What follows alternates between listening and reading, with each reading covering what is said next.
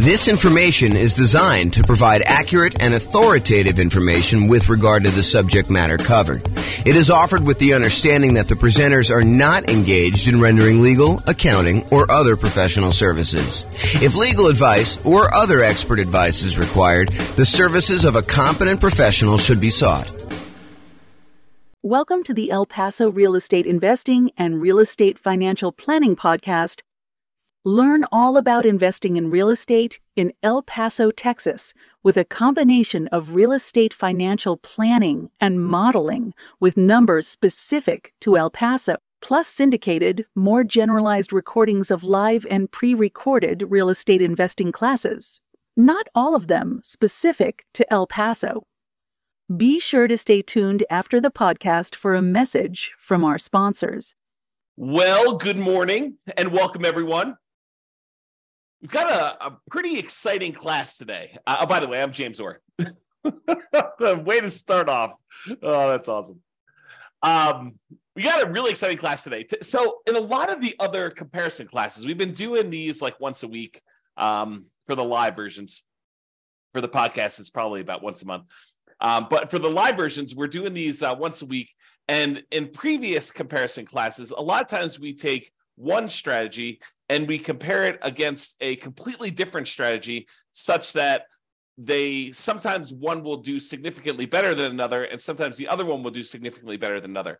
Today is a little bit different because today we're comparing doing two identical strategies, except in one case, we are saying, if this means it will be better, then do this. And here's what I mean by that. So what we're going to cover today is doing the nomad strategy, buying a property as an owner-occupant, 5% down, moving into the property, living there for at least a year. It's at least a year because the lender requires you stay in a property for at least a year when you get an owner-occupant loan, with some very unusual exceptions, like you move out of the area or something like that. But if you're buying a property, you buy it as an owner-occupant, you move in there for at least a year, or until you save up for the next property. Then you buy another property with 5% down, move into that property. You keep the last property and you convert that property to a rental property. And then you repeat this process until you have up to 9 rentals, 10 properties total, one that you're living in, 9 rental properties. However, here's the twist for today. Today, we're saying you're both doing the nomad strategy, kind of like person A and person B. You're both doing the nomad strategy. However, if person B gets to the point where they've got enough money saved up in their bank account that they could take that money and pay off their owner-occupant property, the one that they're living in, and have enough money left over for their reserves and stuff like that, but they can pay off their owner-occupant property. And by doing so, that means that they are financially independent, that they have lowered their threshold to be financially independent by doing that. They're not already financially independent, but they lower their threshold to do it. Then go ahead and pay off the property, stop buying more properties, and you've won the game. You become financially independent and you can do that. And so either it's going to be you didn't pay off the property and it's exactly the same as doing the nomad strategy, or in some cases, it's better. And the question that becomes, how much better is it? And is this even a reasonable thing to do to kind of get to financial independence early? That's what we're going to look at today. So is it better to pay off your owner-occupant mortgage when nomading? And we modeled this in 305 U.S. cities, and you'll be able to see which cities this has been more effective in, where paying off your mortgage was better, and which cities it didn't matter. So, as I mentioned, in both scenarios, we're doing the nomad strategy. You're buying an owner-occupant property, 5% down. You're living there for at least a year. You're buying the replacement property and moving in while converting the previous property to a rental. And you're going to repeat this 10 times. That's the model for both scenarios. With the traditional nomad, there's no paying off of the owner-occupant property early. Now, if it gets paid off just organically because you lived there for 30 years, that's fine. But we're not saying you're taking extra money you have sitting aside, invested in the stock market, taking that money out of the stock market and paying off the property. The other model is you do the nomad strategy, but if you, at any point, you have both enough money and by paying off the property, you qualify as financially independent, then go ahead and do it and then stop buying additional properties at that point if you pay off the loan and you are fine. Because I had some stuff where I was running this using the real estate financial planner software where you were paying off the mortgage And then the next month you'd be like, hey, well, now that I'm financially independent, why don't I go buy another property? And then you were no longer financially independent because you got a mortgage payment on your owner-occupant property. So we had to turn off buying additional properties when you do that. If you want to see the actual comparison, there's a URL on the screen. I'll put it in the show notes as well. But if you go there, you could actually see the kind of charts I'm about to show you, and you can kind of dig into it, mouse over them, see which cities are which, and do that. Okay, so I'll quickly recap what makes you financially independent. It is when your income from your investments exceeds your living expenses. And the income from your investments includes any net positive cash flow after all expenses from your rental property. So all the income from the rental, rent and any other income you're getting minus all the expenses, including vacancy, principal, taxes, principal, interest, taxes, PMI, insurance, maintenance, and management. So all income minus all expenses, any net positive cash flow after that counts as toward you being financially independent, plus any investments you have in the stock market or bonds or whatever else you have times a safe withdrawal rate. That also counts. Plus, if you have Social Security, which we didn't model in this case, that would count. Annuities would also count if you bought any of those. We don't have any of that in this modeling, and any pensions you have. So all those count toward being financially independent. And the key point here is why this matters as to whether or not you pay off your primary residence, your owner-occupant property that you're living in or not, is imagine for a minute that you are thinking to yourself, okay, I need $10,000 in order to be considered financially independent and to pay all my bills. All my bills includes, my medical insurance, my car payments, if you've got one of those, all the maintenance on your car, all the gas in your car, all the food, all that stuff, including the mortgage payment on your property and taxes and insurance and maintenance and all that other stuff. So all of that you can afford to pay on $10,000 a month, let's say as an example. But if you had paid off your mortgage and you no longer had let's just call it $2,000 principal and interest part of your payment, not the taxes, insurance, stuff like that, because you got that no matter what, but just the mortgage part of your payment, then you really don't need $10,000 a month to be financially independent. You really only need $8,000 a month at that time. And that's what we're saying. We're saying, look, if you can go pay off your primary residence, then you no longer need $10,000 a month to be financially independent. Now you only need $8,000 a month. And if that would, by paying off your mortgage, you get down where your other passive income we just talked about exceeds that $8,000 a month, then go ahead and do it. That's what we're saying here. Okay, so assumptions. Each city modeling uses the median home prices and the estimated rents on those properties. We did not apply any of our optimization strategies to improve cash flow. One of the things we're really big on, and we've covered a lot in previous classes and stuff like that, is the 88 different strategies to improve cash flow on rental properties. We did not optimize here. We're really just buying off the shelf properties that we didn't do a really great job of optimizing for. Now, the job income does vary based on what city you are, because if you made the same amount of money you did in Mobile, Alabama as you did in Los Angeles, and the prices of properties are very differently there, then it means that, in Mobile, you'd be crushing it, and in Los Angeles, you would not be. And so we really wanted to vary the incomes you earned in areas to match the price of houses so that you could do, a strategy there. So really, if you're in more expensive markets, you make more money, but that also means that you need to exceed that amount of money that you're making in order to be considered financially independent. So to those who we give extra stuff to, we also require more of them to be considered financially independent. Okay. We do start everybody with just enough money to make a 5% down payment on an owner-occupant property with some closing costs in their marketplace. So if the median price of homes in your marketplace is one price, then we make sure you have enough for 5% down and some closing costs so that you can buy a property there. So that means that everyone's not starting with the exact same amount of money. Okay. You're buying the owner-occupant properties with 5% down, and with Nomad, you keep moving out of the property and buying your next owner-occupant property. Now, when we do this, the interest rates when buying the owner-occupant properties, which is what we're doing here, is going to be 6.5% with 5% down. In addition to that, there is going to be private mortgage insurance because you're putting less than 20% down. And we do take that into account. Now, if they were buying rentals, which they're not, we would have assumed 7% for non-owner occupant properties with 20% down with no PMI. But we're not doing that in this particular case. We're also assuming that they're earning 7% per year in the stock market. And we modeled it out to 100 years just so that you could see the full length of all that stuff that you've got going on there. You can see all my assumptions in detail if you want to. You can go to realestatefinancialplanner.com/model and dig into your city and see the exact assumptions for your city in excruciating detail. There's a whole bunch of stuff there. Okay, so without any further delay, how big of a difference does paying off that mortgage make?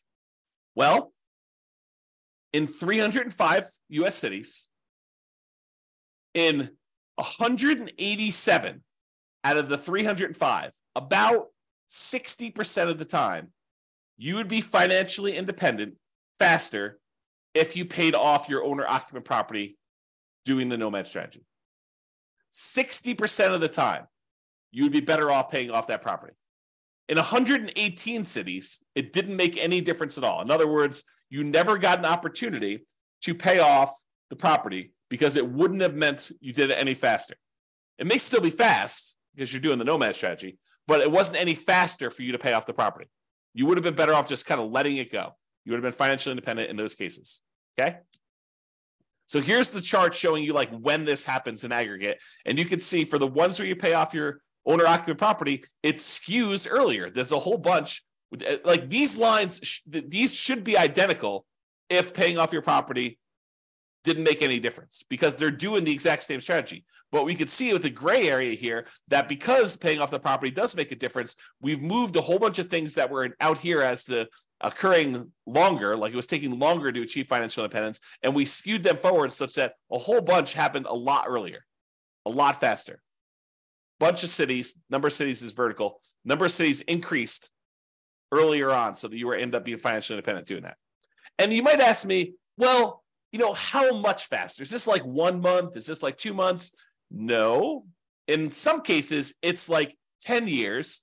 In some cases, some really rare cases, like 1 or 2 things, it's like almost 20 years faster for you to have done this, which is crazy to think about.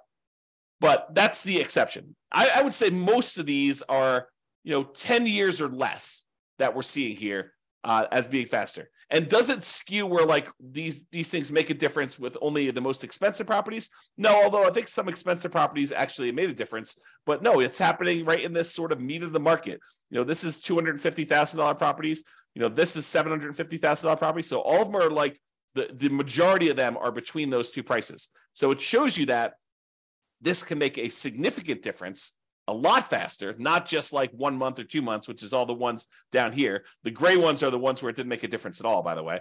But these show you the difference between those. And you can see that some of them are pretty significant. Now, what about net worth? If you're like paying off your owner-occupant property, you're no longer leveraged just on that property, not the investment properties, but you're no longer leveraged on that. So is that going to impact things that much? And because once you do this, you stop buying properties. So in some cases, you end up not buying quite as many properties as you would have had. Does this impact your net worth? And you're also taking, money that you were earning in the stock market at 7%, and you're using that money to pay off in this case, 6.5% mortgage. So you would think it might make a difference in terms of net worth. And it does, actually. So in 66 cities, about 20% of the cases, it was higher. You'd end up with a higher net worth if you didn't pay off your property. If you didn't pay off the owner-occupant property earlier, in 20% of the cases, you would end up with a higher net worth. In 7 cities, oddly enough, you end up with higher net worth if you pay off your property, which is unusual. I mean, I think that's kind of a strange situation. And it's a relatively small number, so I'm not overly concerned about it. However, in 232 cities, at the 40-year point, your net worth is the same, regardless of which strategy you did. And it's possible that a lot of these where you paid off your property was after the 40-year point, right? Because we're measuring net worth at year 40. So it's possible the reason why there's no difference is we didn't make a distinction between paying off the property or not paying off the property until after 40 years. Interesting stuff. All right, so here's the difference in net worth. And sometimes they're pretty significant. So you can see that some of these are pretty large difference. We're talking like $1 million or more. Probably, what is that? Maybe half a dozen, maybe a little bit more than that, 10 or so. But most of them are less than $1 million difference in net worth in year 40, which $1 million difference in year 40 is like $330,000 difference in today's dollars. Because remember, inflation is happening, and $1 million today is not like what $1 million was 40 years ago, and $1 million in 40 years from now is not like $1 million today. And so if you think about what $1 million 40 years from now will be, it's like $330,000 today at a 3% inflation rate. That's the conversion. It's about 1/3. All right. All right, so let's kind of summarize this. So I separated this page into the average, which is shown here, and the median, which is the next slide. And so average is you take up all the values for net worth, you add them all up, and you divide by the 305 cities that we're in. It shows you what the average net worth was for doing that at year 40. When we do median, we look at all of them stacked in order from smallest to largest. We look at the middlemost number. So from an average perspective, your average net worth was about $8.15 million if you did the baseline nomad and you didn't pay off your properties early. And if you did pay off your properties early, it's about 8.11. So it's a difference of about $50,000, which is about 0.6% better for you to have done the regular nomad model in terms of net worth. So I would say that's not that significant. It's not that significant of a penalty. But really what's super interesting is let's look at how long it took you to be financially independent. If you did the regular baseline nomad model, the kind of like standard model, on average, it took you 531 months to be financially independent. However, when you pay off the owner-occupant property, if that means you would be financially independent early, you end up being financially independent on average at month 462. The difference is about 69 months or almost 6 years. 6 years would be 72 months. So it's like high 5 months, 5 years and 9 months faster on average for you to pay off your property early. So if you're in a market, you may want to think to yourself, hey, look, maybe I should be saving up some money on the side. And if I have enough money saved up on the side, maybe I should take that money and look at if paying off my property would allow me to be financially independent. That's something for you to consider because on average, it's like almost 6 years faster. On median, it's 5 years and 2 months faster. Still very significant. And the difference in net worth is only 1%. Plus, by paying off your owner-occupant property, it makes you a little bit more rent resilient, a little bit more price resilient. Rent resiliency is how far rents can drop before you have negative cash flow. Price resiliency is how far prices can drop before you have negative equity. Debt to income ratio, because you're paying off a mortgage, so that gets a little bit better. Your debt to net worth, how much debt you have compared to what your overall net worth is, that's a little bit better if you pay off your mortgages. And your debt to your account balance, your liquidity measurement, how much debt you have to how much cash you have sitting in the bank where you can handle any type of monetary stress that requires liquidity, like not equity in your property. So in all those measures, it's actually a little bit less risky. These are measures of risk. It's a little less risky for you to pay off your owner-occupant property. And you end up having slightly less in reserves because you're taking some of your reserve money and you're using that to pay off a property, which then goes into equity, and it's not as easily accessible. So that's the only area where it's higher risk for you to do that. Okay, and that's true both in the average and the median. It is less risky for you to pay off your owner-occupant property when you do that.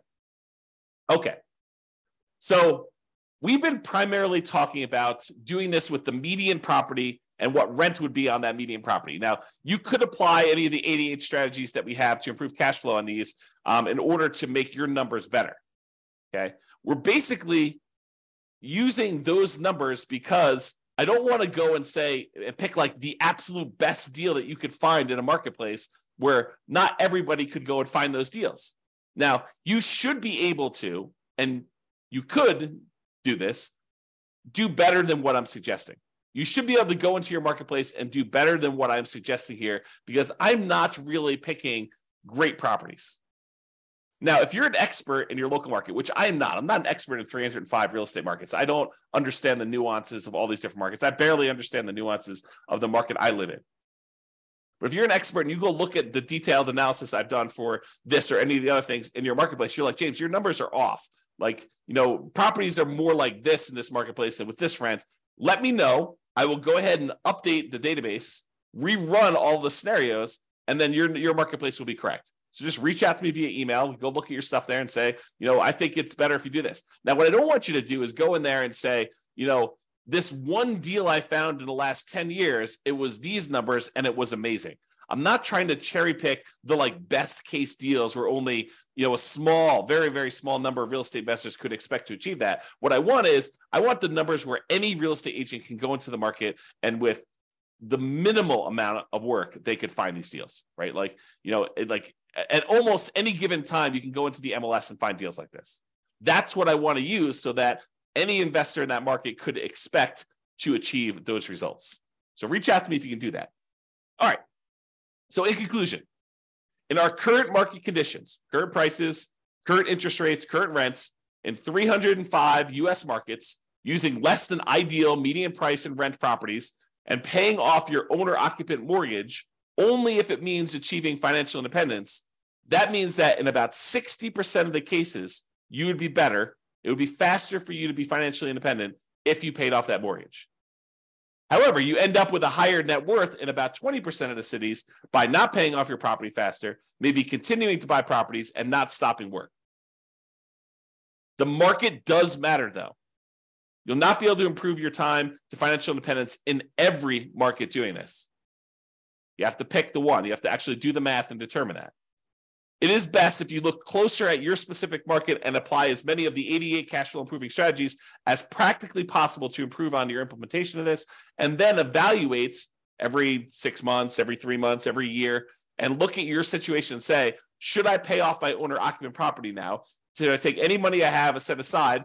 And in some cases, we even covered this today, but in some cases, you could go and sell a property, sell a rental property that maybe isn't cash flowing great, but has a lot of equity in it. Use those proceeds to pay off your owner-occupant or other investment properties. We'll do all this analysis as we do additional comparisons in the future. But you sometimes take a rental property that you have, sell that off, use the proceeds to either pay off your owner-occupant or use the proceeds in order to sell off any investment properties. And sometimes that will allow you to be financially independent. It's like all this modeling that we do so that we can test these situations for you and see what happens. That's all I got for you. I assume there's no questions. If there are, let me know. But thanks everybody for coming on, and I will see you all on the next video. Bye-bye for now. With home prices up, mortgage interest rates up, and rents up, but not quite enough to counteract the higher prices and interest rates, cash flow on rental properties in El Paso is harder than ever. Book a call with the Real Estate Financial Planner to apply our proprietary 88 strategies to improve cash flow on your rentals. See the show notes for a link to schedule your call and improve your cash flow today. If you're a real estate agent, lender, or professional in El Paso that wants to help our real estate investor listeners, consider reaching out to learn about collaboration opportunities with this podcast. We'd love to add more value to our listeners by having you assist our investors buy, sell, and finance their real estate investment. See the show notes to schedule a call to discuss collaboration opportunities.